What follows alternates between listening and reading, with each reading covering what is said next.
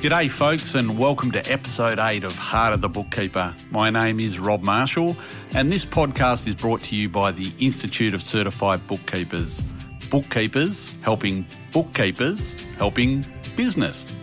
Episode 8 features one of Australia's most experienced and dedicated bookkeepers, Pam Chilman. Pam has a story that transcends the recent journey itself of bookkeeping here in Australia.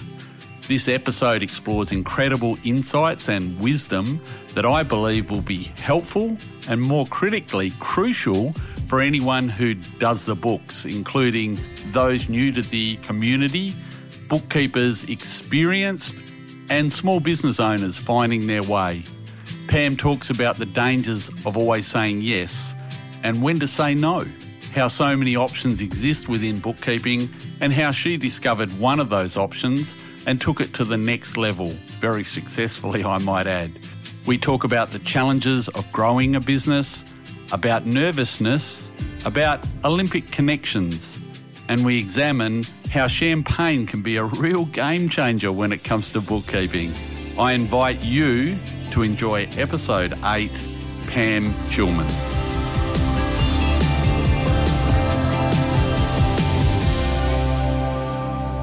My guest today is somebody who has lived the journey of a bookkeeper for a very long time now and has been a strong advocate of the professionalism of bookkeeping and the development of the bookkeeping community throughout that extensive time. Today's guest has been involved with the Institute of Certified Bookkeepers as a member since its inception, and is both a fellow of the Institute and a life member. And she's got a very low member number that we're going to talk about in a moment as well. But our guest today, in my opinion, is very much the bookkeeper's bookkeeper and has an amazing story to tell. Pam Chilman, welcome to Heart of the Bookkeeper. Thanks, Rob. It's great to be here and have a chat.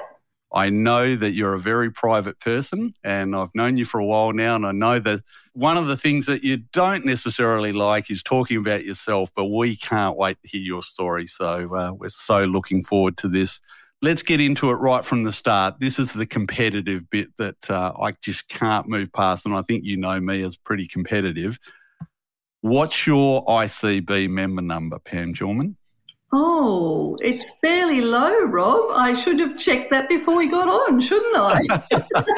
I think already you're being very cheeky. I believe it's below 25. Is that correct? Could be. You're. Pam and I had a conversation over a meal in a restaurant in Canberra about 18 months ago, and I was very boldly telling everybody around the table that I was member number 25, and I thought clearly I had the lowest member number of anybody at that table, but Pam very quietly revealed that her number is even lower than that. So, Pam, I've got to bow to you. I haven't found too many with the lower member number. You know, here in Australia, we laud, like our cricketers with their baggy greens with their number on the side. I'm wondering if, we should get an ICB cap or something so we can all wear our numbers proudly. But you became a member right from the start, though, in 2006, I believe. Yeah, and always believe in supporting the profession, so very excited. And I guess I trained as an accountant, so I didn't really feel connected initially to the accounting profession. I was more interested in the bookkeeping side of things. So when bookkeeping associations first started out, particularly ICB, I found that I felt more aligned and could see that there was a lot of support in an area that was really lacking. So I was really delighted to jump in, and I guess I have a tendency to jump into things and then work it out later. But I guess I jumped in early days and thought this looks pretty interesting, and it's turned out to be fantastic. ICB is such a great profession to be involved with. And, just to meet others also in the profession and to attend their events, it's fantastic. It's funny you say that, because that's absolutely the feeling that I had when the Institute I became first aware of the Institute around about the same time. And I just had this feeling like, yeah, this is me now. This is, this is who I am. A bit like you, had been around for a while, fiddling around with tax and obviously accounting software. But it's amazing what you just said, because that's definitely the emotion that I had when I first came across the Institute. I thought, this is my home. This is where I fit. So your revelation there has kind of stirred up a few memories of my own. When you, prior to becoming, one of the inaugural members of the Institute, had you tried to align yourself somewhere, to feel like you had a place, or where were you at that time? Yeah, I'd finished my accounting studies originally. My father sort of pointed me in that direction when I really didn't know what I wanted to do in my college years. And I confess I failed tax law in the first session. I decided I wasn't going to be a tax accountant very early on. And I realised that whilst it was great to have the qualification, it wasn't really the direction I wanted to go. So I worked in accounting roles for a number of years, but ended up taking a break when our daughters were born and started working for a business colleague that I was introduced to through a friend when our daughters were young. And I discovered accounting software, I guess, at that stage, and realised that was more the direction I wanted to go. So I guess I just felt that was more the direction. I liked that it was forward-looking. It wasn't sort of looking backwards like audit-type work. It was moving in a direction that I felt was really exciting at the time. Mm. And whilst accounting is still my foundation and still great to have that background, I felt more aligned with bookkeeping and hands-on, and particularly the technology side of things, because it was the early 90s, I confess, and it was when spreadsheets were very much more common, or paper-based records were far more common. Mm. And I even have in my archive cabinet, if you ever come to my office, a Kalamazoo big green spreadsheet book that, the row, I think, and there was software called CRAN before Excel spreadsheets, columns, rows, arithmetic and maths, I think it was stood for. And so, probably showing my age. No, that's gold. Kalamazoo, there's a word. I think on a previous episode of Heart of the Bookkeeper, we had Leanne Berry telling us all about using a Gestetner machine. And, we had to sort of unpack that one for the younger listeners. So Kalamazoo, yeah, there you go. I'm wondering how many of the listeners out there right now are nodding their head going, yeah, I remember the old Kalamazoo. What was it about the Kalamazoo? You sort of had bits you tore off or something, wasn't it? Yeah, from memory, Yep. You had multiple copies of the sheets of paper, and you had to buy it in bulk, and then you tear it off and have one record over here. Oh, I'm so glad we're not doing that anymore. Rob. No. I recently had a mass burning out at our farm of old stuff, and I think there might have been a few Kalamazoo sheets or two go through the fire, so with a little bit of pleasure, mind you. So I really want to get into your journey a lot more, especially into the bookkeeping zone, because I firmly believe that this particular episode of Heart of the Bookkeeper has got so many insights that you're going to be able to give to especially newer bookkeepers. And there's clearly traps that have gone with what you've sort of been through, and we'll get to those. But just a little bit about your early years. I know that, many of us who know you, and, you are well known in the bookkeeping community, but we tend to associate you with Canberra, but you weren't always in Canberra. I believe you started out a little bit further down the road, or down towards the ocean, in a little place called Sydney. Is that right? That's right. I grew up in Sydney, and my father had an opportunity to move to Canberra when there was still a bit of development going on in the newer town centres. So family packed up and moved to Canberra while I was still doing my schooling, and did my college years in Canberra, and just love the place, although it's a few too many hours away from the beach, I'd have to say, and it gets a bit cold. That's why we tend to try and escape at this time of year to have a bit of a break. And we had a stint in Brisbane as well, but found that Canberra was a great place to settle and have family around me still, and lots of friends. And Yeah, it's not a bad place. Sometimes people perceive Canberra as being a little bit of a government town, but that makes it interesting as well, and lots of great people to engage with from the tax office and as well as software companies as well. So it makes it interesting. Yeah, really, it's the central heart. We call this show's the heart of the bookkeeper, but Canberra's probably the heart of bookkeeping, really, when you think about it, because of what goes on around you. But the Sydney story, going back to your young years, are there things that still resonate with you growing up in Sydney, things that, you kind of look back on and go, well, they influenced your life, or was it a fairly sort of straightforward growing up years? No, it was fairly straightforward growing up. I mean, I had, I think I don't remember too much of my schooling days. I had a few traumas in my younger years. My mother wasn't well, and I won't go into that too much detail. But I guess I think Canberra holds fond memories for me. I guess because I have spent most of my life here, and it was my sister who we're very close to in Canberra. She's still in Canberra as well, and she was actually the one that introduced me to accounting software originally, right? Along with the business colleague I started doing some work for as well.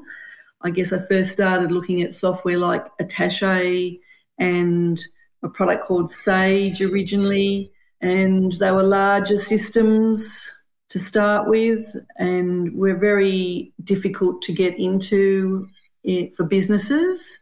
And my sister showed me one day when she was working at one of the IT companies. I think she was working at the Apple Centre at the time, and she showed me how, using my financial background, maybe I could use something like a little product called MYOB, which only got on Mac at that point in time. Yeah, that's right. Yeah, Data Tech, I think, was where it all started. Or Yep. Yeah. Best Books. Yeah, that's right. First account, all sorts of names that have gone through. Yes.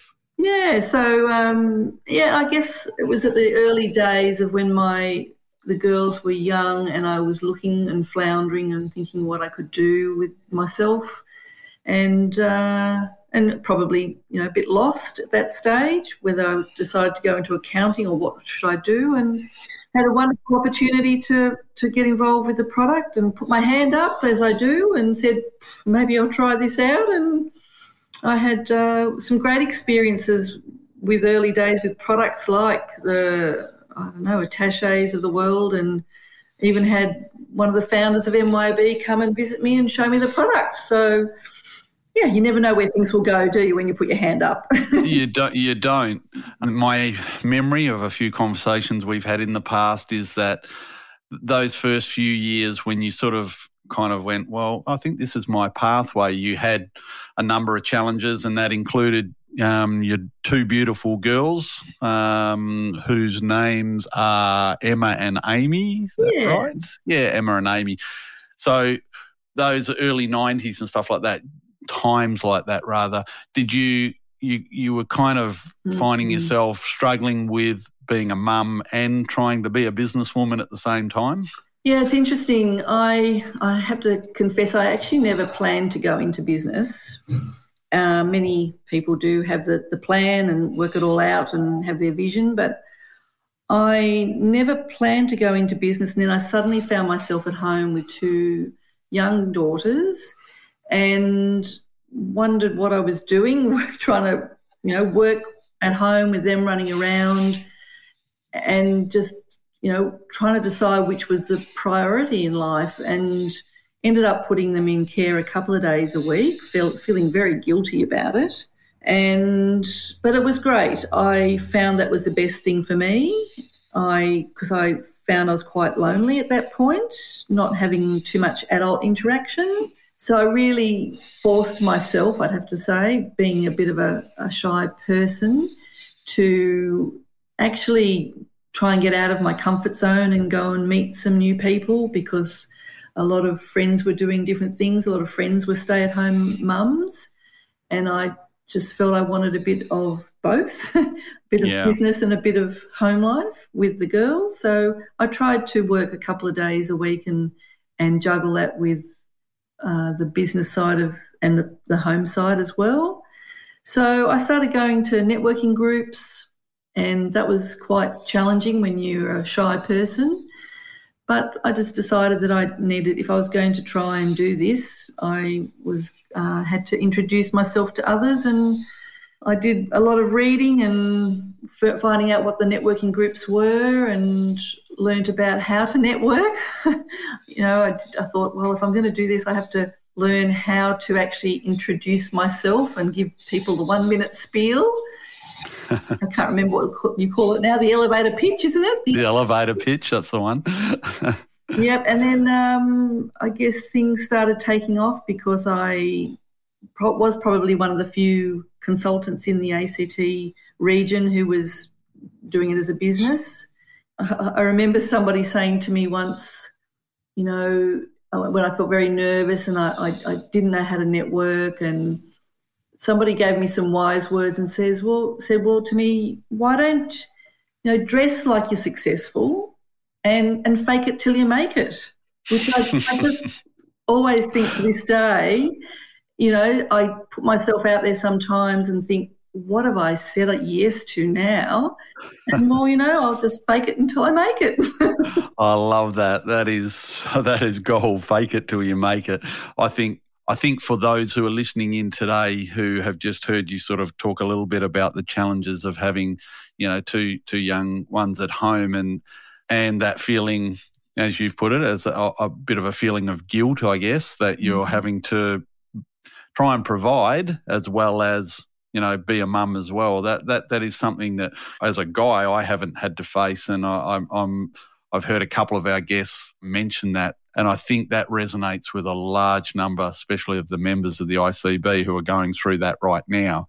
Was there a turning point, Pam? Was there a moment where you kind of went, I need to release myself, or how did you ultimately deal with that challenge? Yeah, and it was challenging because looking back on it now, it was at a point in time too when hubby decided to also go out on his own in business as well. So two self-employed people and young kids at home, you do have those challenges, and it stretches the relationship, and sometimes you just sit back and wonder what you're doing. And I guess what we decided was, or what I realised I needed to do was, I couldn't work from home any longer. I was finding it too claustrophobic, and working from home and coming, always being at home for me, it works for many people, and we know now it's particularly challenging. I was just going to say, yes, it's like it is the thing of the moment, isn't it? Yeah, and I know working from home has its challenges. You just have to find ways to, put those coping mechanisms in place, going for walks and making a point of networking and going out when you can to see people. One of my daughters at the moment is really struggling because of being exactly that, working from home. She took on a new job some 18 months ago when at the beginning of when all of this, the lockdown started, and never had an opportunity to settle into a job like you would normally do, meeting people. So we forget about how important, well, maybe now we realise more now and appreciate more how important that social connection is, both in personal and business life. But looking back, in answer to your question, I guess taking on some office space really helped. Taking on some staff, whilst it took on some financial commitment, that really helped because it brought some dynamics into the organisation, made me accountable. Becoming listed as a certified consultant or approved panel, what we called originally early days. There was each software company had a term for what it was. Well, I think we were a QC originally, weren't we? And as MYOB consultants, I think that was the original term. We're at CC eventually. Yep. Quality consultant became a certified consultant, I think, from memory. We became certified, Rob, didn't we? Yep, we did, literally. Yeah, Yes. I think you're underestimating how great those insights are for a lot of people right now, because I think we are all struggling with, well, firstly, that first question around the mums who are trying to make their way with their bookkeeping businesses and have got young ones at home. Throw in the fact that they're working from home, and even if they're school age, with these lockdowns, a lot of them are having to work with the kids at home as well, during times where you may have had some relief from that. So it is extra challenging at the moment. And just a few insights. It's an incredibly topical moment that you're raising, because I've only just come out of an ICB meeting where we've been talking about exactly this, and I was sharing that my dad always taught me that you need to go to work. The word was go to work. And what he was emphasising was that, yeah, you can work from home in a lot of instances, but he was certainly of an era, and he probably instilled that in me, that you're probably going to be a little bit more productive if you go to work.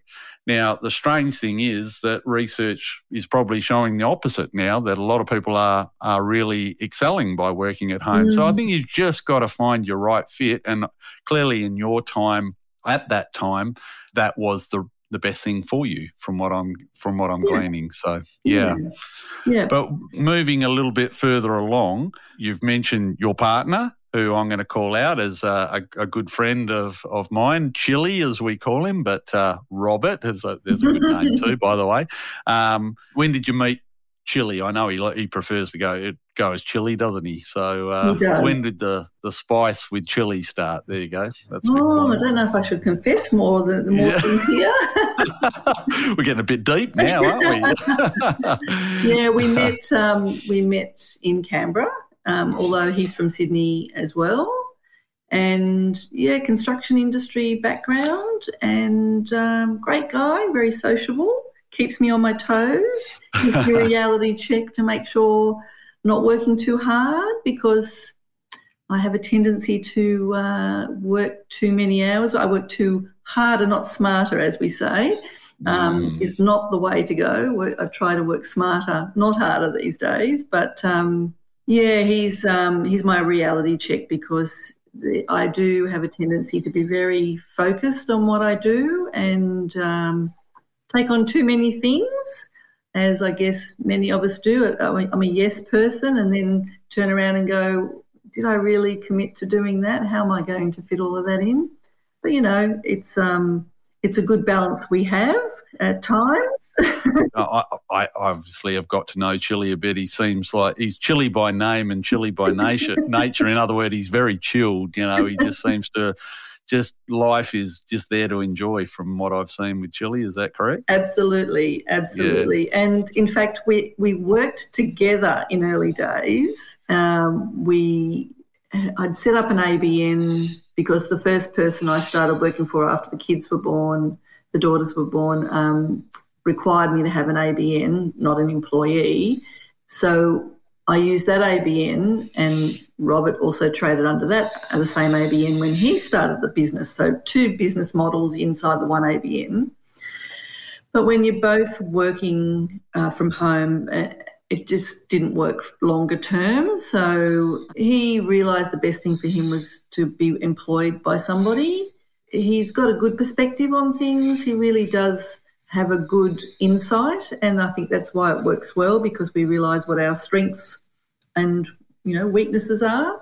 And great to have someone to toss around ideas with. But when you're working together with your partner, living, sleeping, eating together, it becomes it becomes too much, and there was nothing else to talk about except for work. It's too consuming. So it was great for him to be headhunted, and he found he's worked through some great key senior roles in the construction related project management industry, and looks at what I do in the financial sector and goes, when I say I'm excited about something, or did you see this new app new technology, or I did this great implementation this week and I got all these people excited about training, and the financial sector is like, yeah, the word excited and finance don't quite go together in the same sentence. Well, we have such a similar journey, you and I, Pam Chilman, because only the other night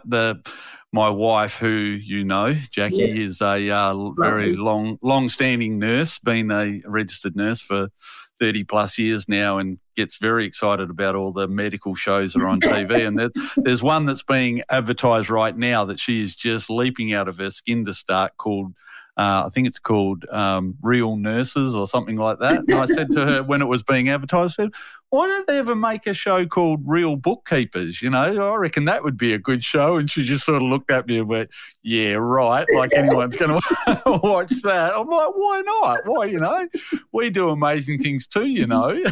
I know. We get excited by, you know, integration, and we get excited about all sorts of stuff, you know. It's whatever turns on. There you go. I reckon you and I should approach some of the TV networks and get a show called, you know, The Real Lives of Bookkeepers or something like that, perhaps, you know. And you know, I think maybe we should, because you know what, Rob, I think sometimes we take ourselves too seriously. Don't you think? Yeah, I agree. I think we do. It is a tough gig. You know, at the height of COVID, you know, we can't really say we're out of it yet. We're far from out of it. But at the height, especially last year with JobKeeper and Cash Flow Boost and all the stuff that was just, we were all trying to unpack it. I kept saying everywhere, you know, we're as much at the front line as anybody right now, because we were, as bookkeepers, were effectively keeping the economy going to a degree. And that's not to diminish anybody else that was doing anything, but bookkeepers were playing an extremely vital role. And I know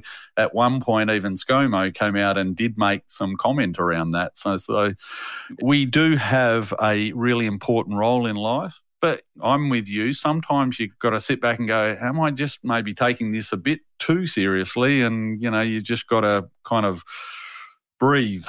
Stress in our industry is a very real thing. Do you remember, Rob, at a conference many years ago when we didn't take ourselves too seriously about a couple of skits that we did? And we laughed at ourselves. We laughed at ourselves. And, you know, I think it is very difficult to keep going some days when you're in the middle of, you know, we're like social workers sometimes for some of our clients. It really can be quite challenging. We are frontline. But on the other hand, it's so important for us to be able to support our clients to be in the right headspace ourselves as well. We can't support our families, we can't support those that we're trying to work with if we're not in a good place ourselves. I know when I've had particularly stressful times, I've had a staff member pass away at a very young age suddenly, and we just sometimes have our own stresses to deal with, and we need to allow ourselves to catch our breath and look up away from those day-to-day things that might trigger other stresses. Otherwise, we're no good to anyone, really.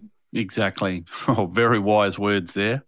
In a world that just is completely upside down at the moment, the East Coast is, you know, plunged into horrible scenarios with lockdowns and COVID. The rest of the world is just, you know, half the world's either on fire, or there's just so many things going on in the world that your words just then are really important. You just got to sometimes, literally just stop and breathe. And never assume that what people are showing you on the outside is really how they're feeling, because with social media and the way I see many of us put ourselves out there at times, that we're not always showing really how we are. In business, we're trying to look like we're coping sometimes. Personally, we sometimes, I guess I refer to social media, people only post generally the good pictures. And it's a reminder to check in on those who are maybe they haven't posted for a while. You haven't heard from them for a while, because I find when my friends and my family go quiet, that's when I wonder what's going on. So Yeah, no, again, wise words. And I am a huge advocate of just that process around saying, are you okay? I think that's just, that is, ring your family member, ring your friend down the road that you haven't heard from for a while, and just simply check in and say, are you okay? That's so important right now in the world that we currently find ourselves in.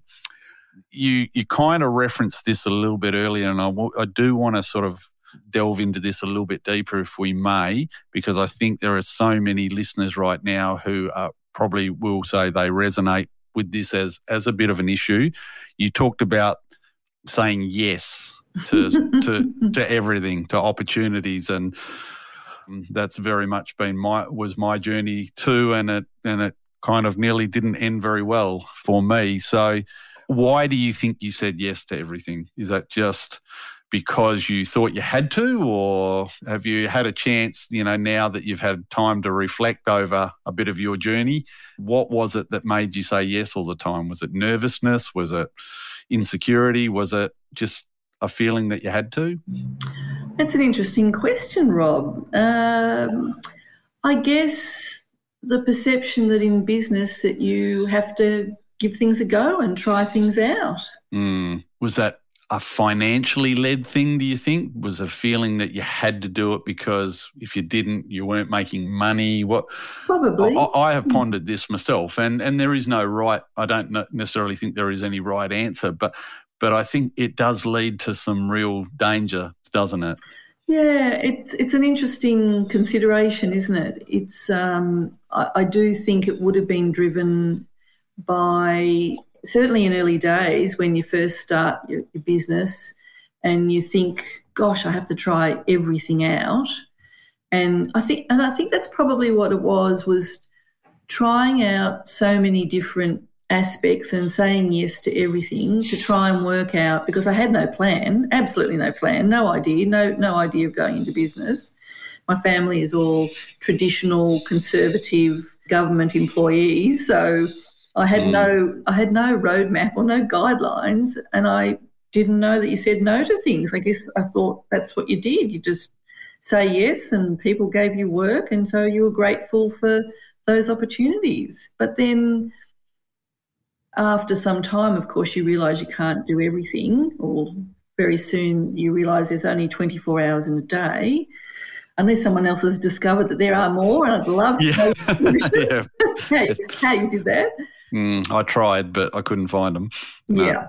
So then you suddenly realise, well, if I've got all these opportunities, and I truly believe everyone has so many opportunities, and I realise, well, there's so many, which ones do I pick? You have to decide. So I had to decide, am I going to go down this path or go down that path? So I started realising the areas that I was more keen on doing, and just decided to try out, group training sessions, and started the training consulting side of things rather than more the traditional, or as well as bookkeeping, but then realised that there were so many opportunities, you just couldn't say yes to everything. And I think that's what, whilst we're talking about the dangers of saying yes, there's also the excitement of saying yes. We might come back to it, but in latter years of my practice, I must admit I had a moment, and it probably was only a few years ago, to be honest with you. It took me a long time to get there, where one day I actually said no to an opportunity, or in particular to a client that was an opportunity.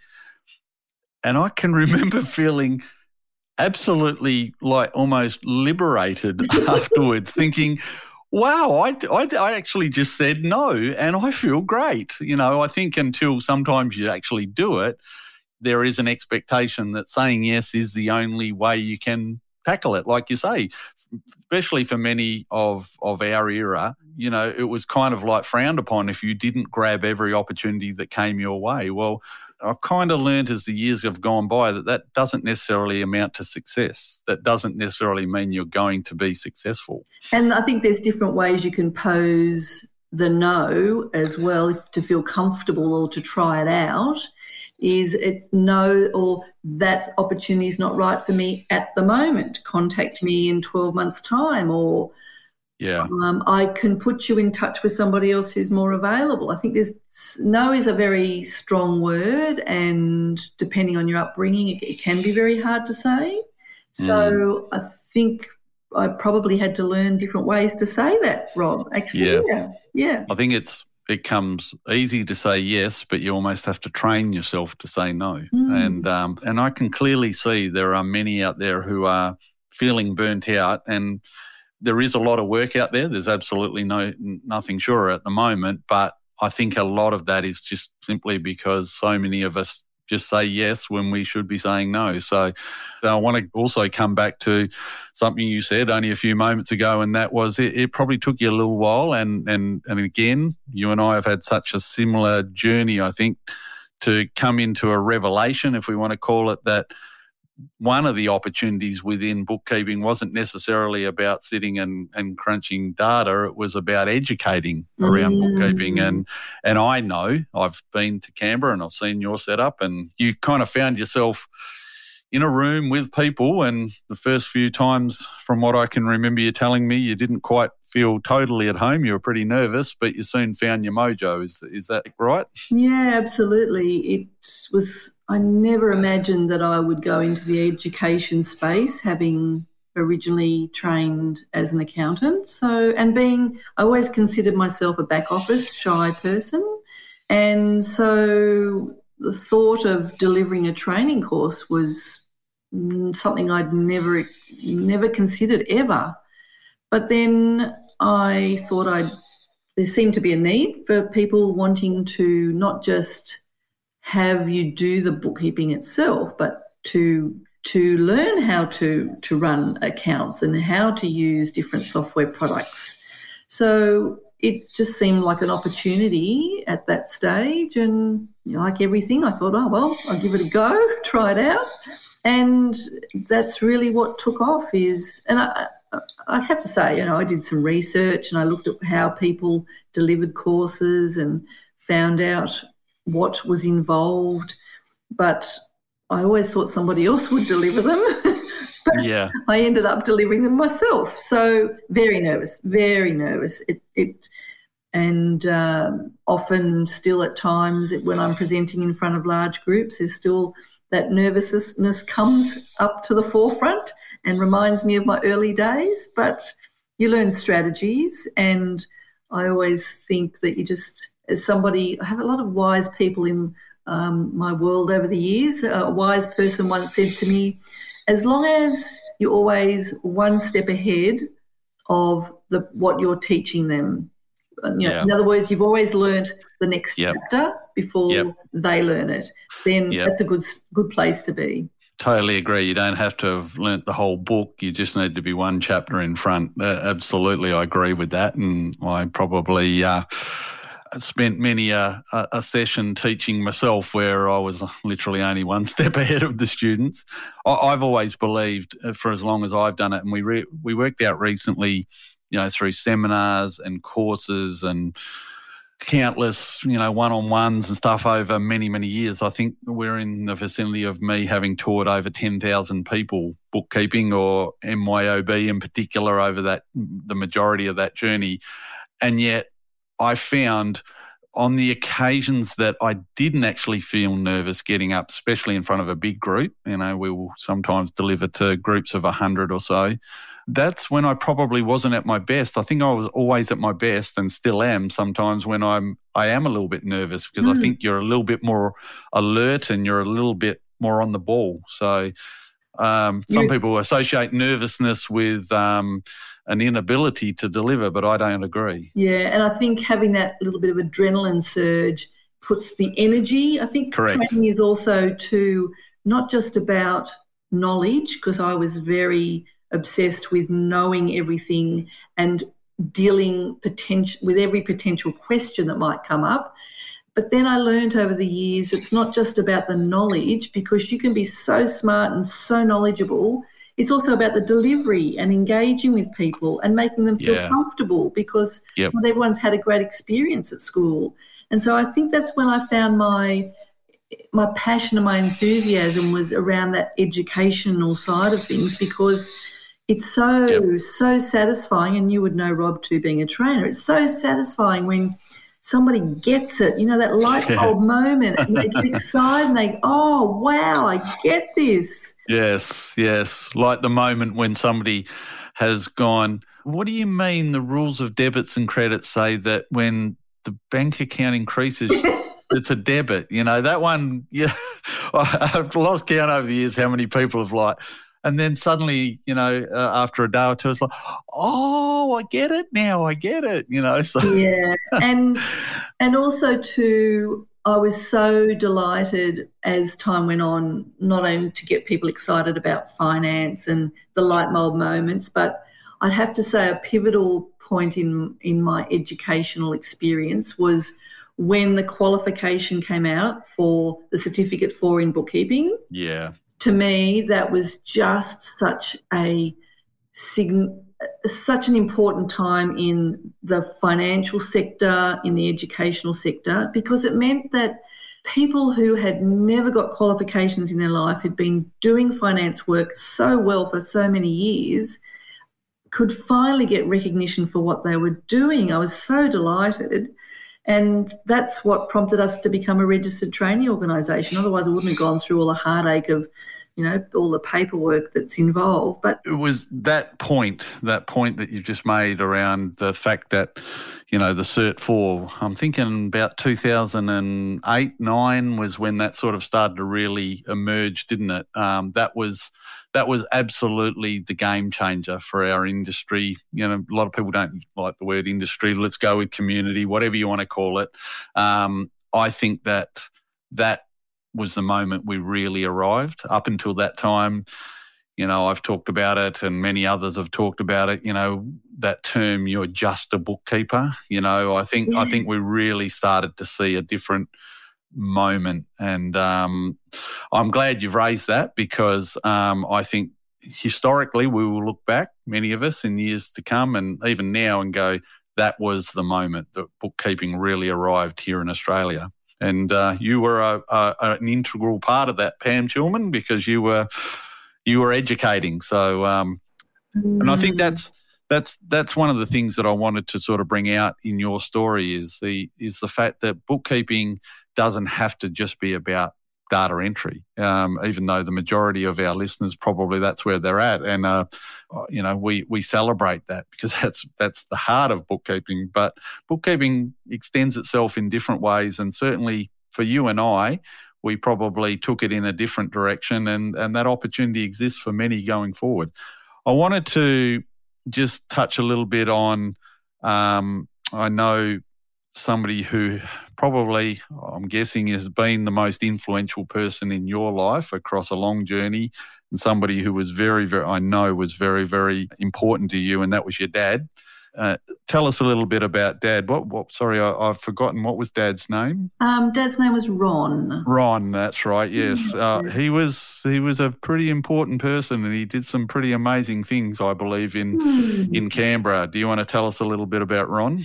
Yeah, he introduced me to finance, so that was a good direction to give me. He was a civil engineer, and he was actually involved with the design of the Sydney fruit and veg markets, actually, in early days. So when we were young, we went on a lovely overseas trip to look at the markets and travel around different places. So that was fantastic.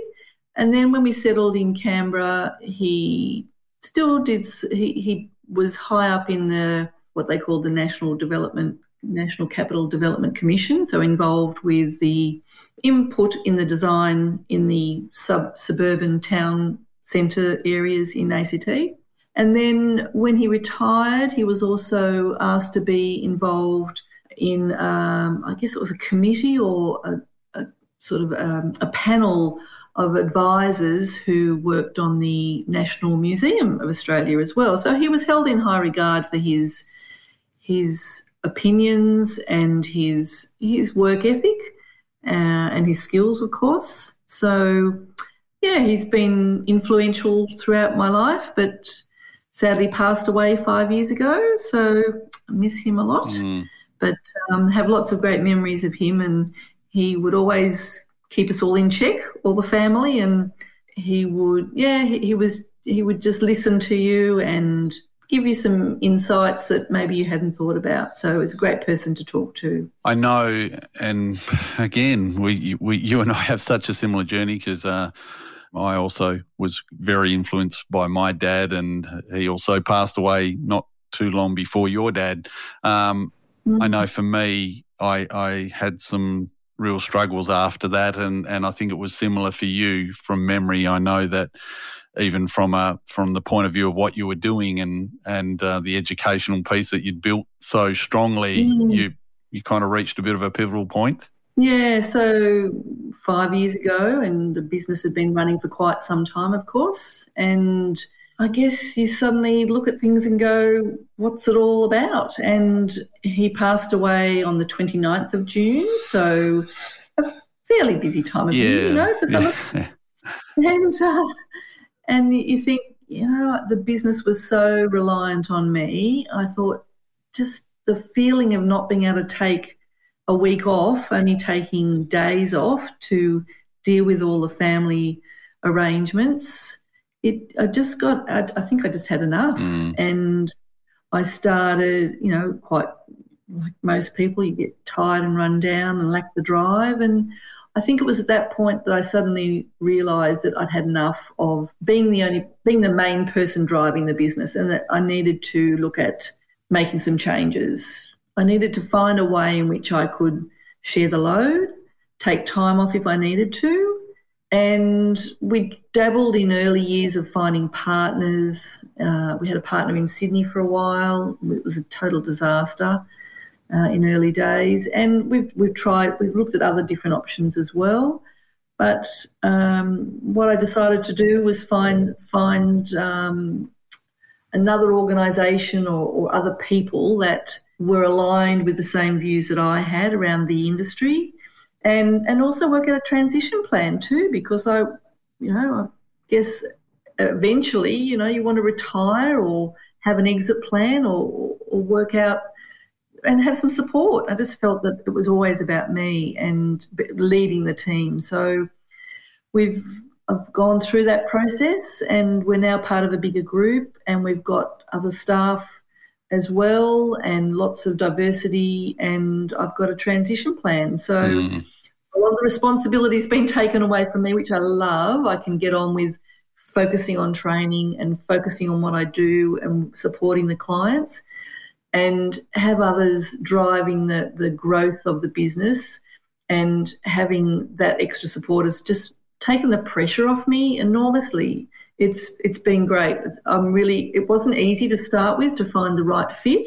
but I'd have to say it's been the best thing to take the pressure off and not be so stressed about being able to take time off. I'm currently on leave as we speak. Yes, you are. Yeah, you're in sunny. You in Ballina? Is that correct? Or halfway between Ballina and Byron Bay. Currently in lockdown, I'd have to say. Yeah, but it's not a bad place to be in lockdown, though.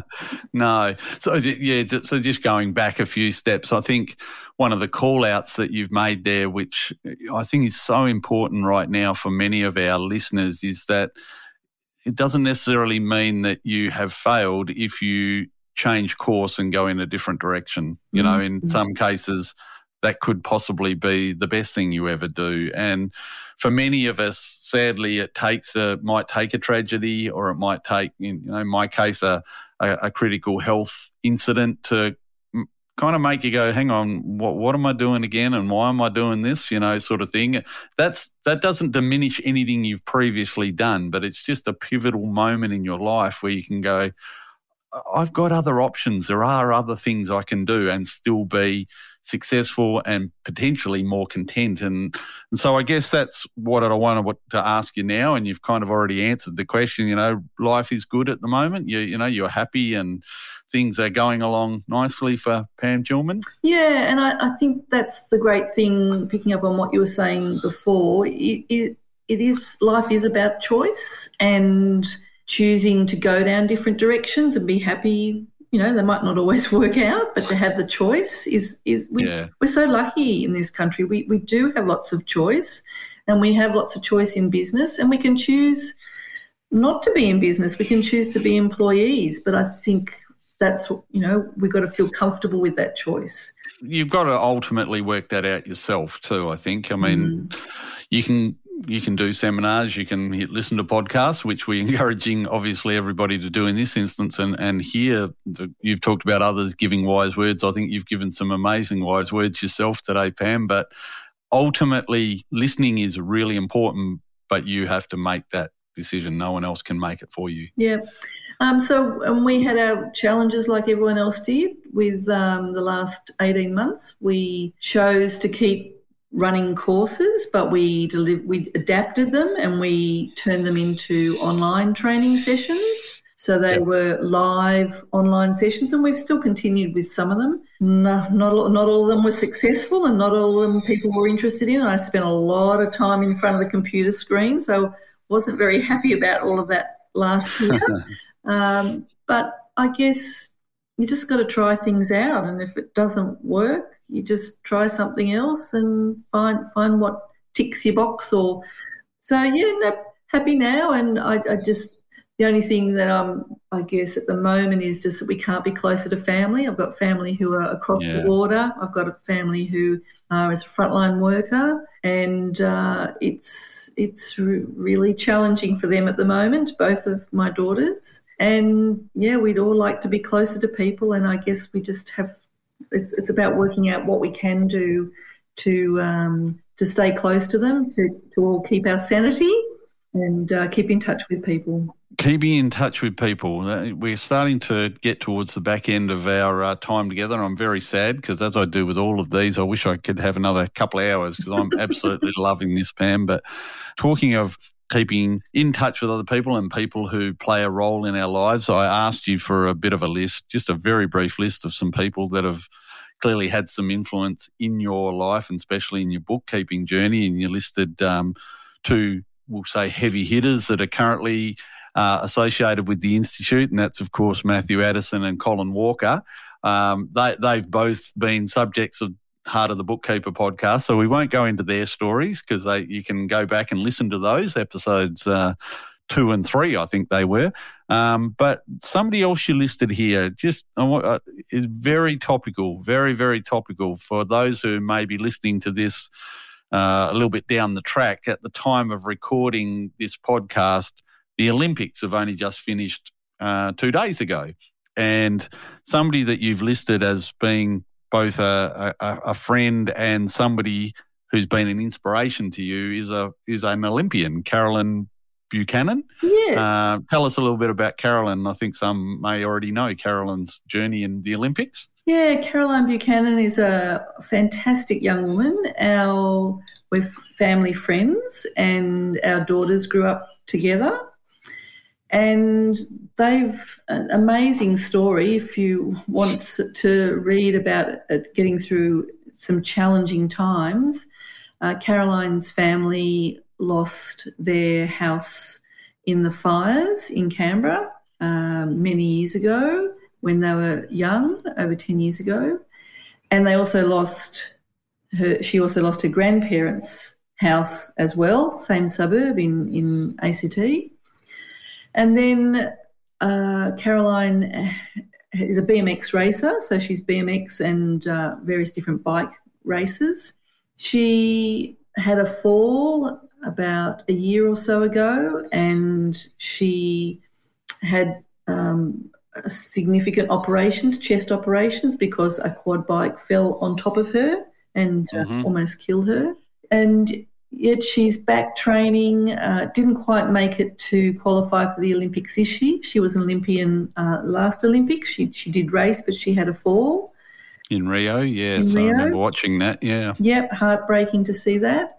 And yet she is just such a delightful young lady, and she gives back to the community. She's got a fantastic community that she supports of young, up-and-coming BMX girls, and she supports them through various channels, and just fantastic. So if you would like to read a little bit about her, just jump online, and I'm sure you'll get on lots of details. still does. She's just an amazing young woman, and it speaks well too. If you ever want to hear her speak well at an event, she's fantastic. I have seen an online event where she spoke, and so get on it, folks. Caroline Buchanan, and you can associate her with Pam Chilman because they're very close friends, and it's certainly been an influence in your life.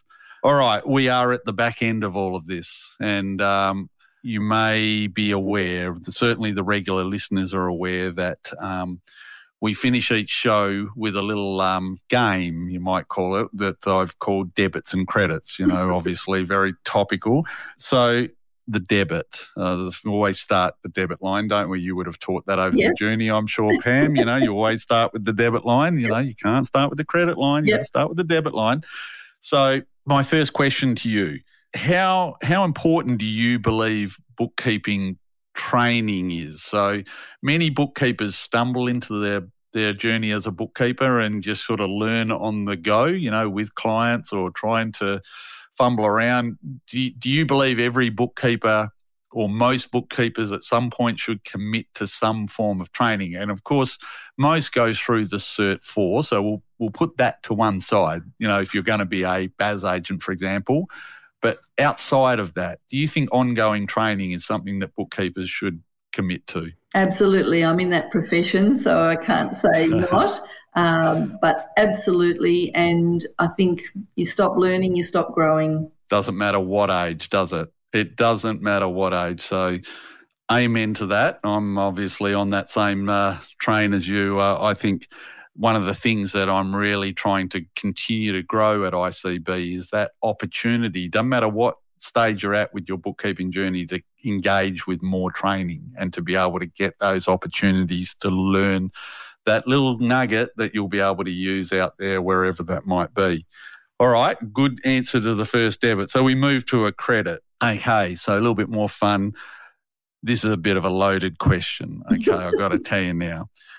Tell the listeners, tell me, tell us something about Pam Chilman that possibly a lot of people don't know, that has nothing to do with bookkeeping, but has something to do with, let's say, bubbles, maybe?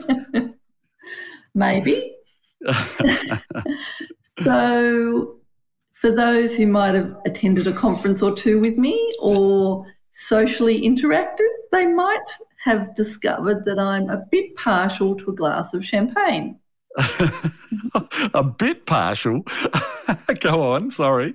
So I discovered that I was great at organising tasting sessions with my girlfriends, and in fact it kept me sane on a Friday afternoon when kids were little and we all used to get together. And so it ended up turning into a little bit more of a serious venture. And so my tasting sessions turned into a little bit more of a serious venture. And I now run a pop-up champagne bar on the weekends from a vintage Citroen van. Oh, wow. It's called The House of Bubbles, for anyone who'd like to follow us on Facebook. The House of Bubbles. Okay, get on it, folks. Get on it. The House of Bubbles, right, eh? It's lots of fun, and I get to chat to people and pour champagne and talk about drinks, and it's lots of fun. And I have to say it counterbalances my seriousness during the week. And I love it. And it is lots of fun. Keeps me very busy, but it's lots of fun. Absolutely love it. That's brilliant. And you've just triggered a memory. You also might have, am I right, authored a little ebook about champagne. Is that true? Or? Yeah, I need to update it, but I have just a short little booklet, and probably something that I could do in my retirement maybe. That's an idea, or on my holidays. Yeah. Look at you go. Love it. Absolutely love it. Okay, back to the debits. Maybe this one might be a short one. Let's see how we go.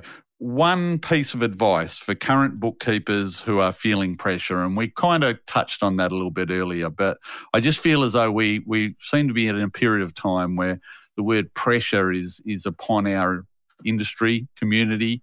What's one piece of advice you'd give to somebody who's feeling that right now? Tough question, isn't it? Yeah, it is, because it depends on where you're at. And I think at the moment it would be, if you're feeling overwhelmed, there's probably two things I'd like to say. Is one is, if you are feeling overwhelmed, remember you have choice. Yeah, great call. And I think the other thing would be, if I could steal another, can I steal another half a debit? Yes, you can. Yes, yeah. We might. The balance is looking a bit wonky. Yeah. Retained earnings. We'll put some in retained earnings. That's right. And I guess if you're feeling challenged or overwhelmed, whatever the word is, and you're trying to get through something, I always would ask myself, I would think about my words I used and how I would have my conversations, and try and ask the right question. In other words, instead of saying, can I do this, or what would that look like, or is that possible? The whole if type, is that possible? Can I do that? Instead, I would ask the question, or think about asking, how can I do it? Not if I can do something. That's good. Yeah, great stuff. Please listen to that advice, because it's really, really good advice. Last one. We've got to balance that ledger, even though some of it's spilled over into retained earnings or wherever it's landed.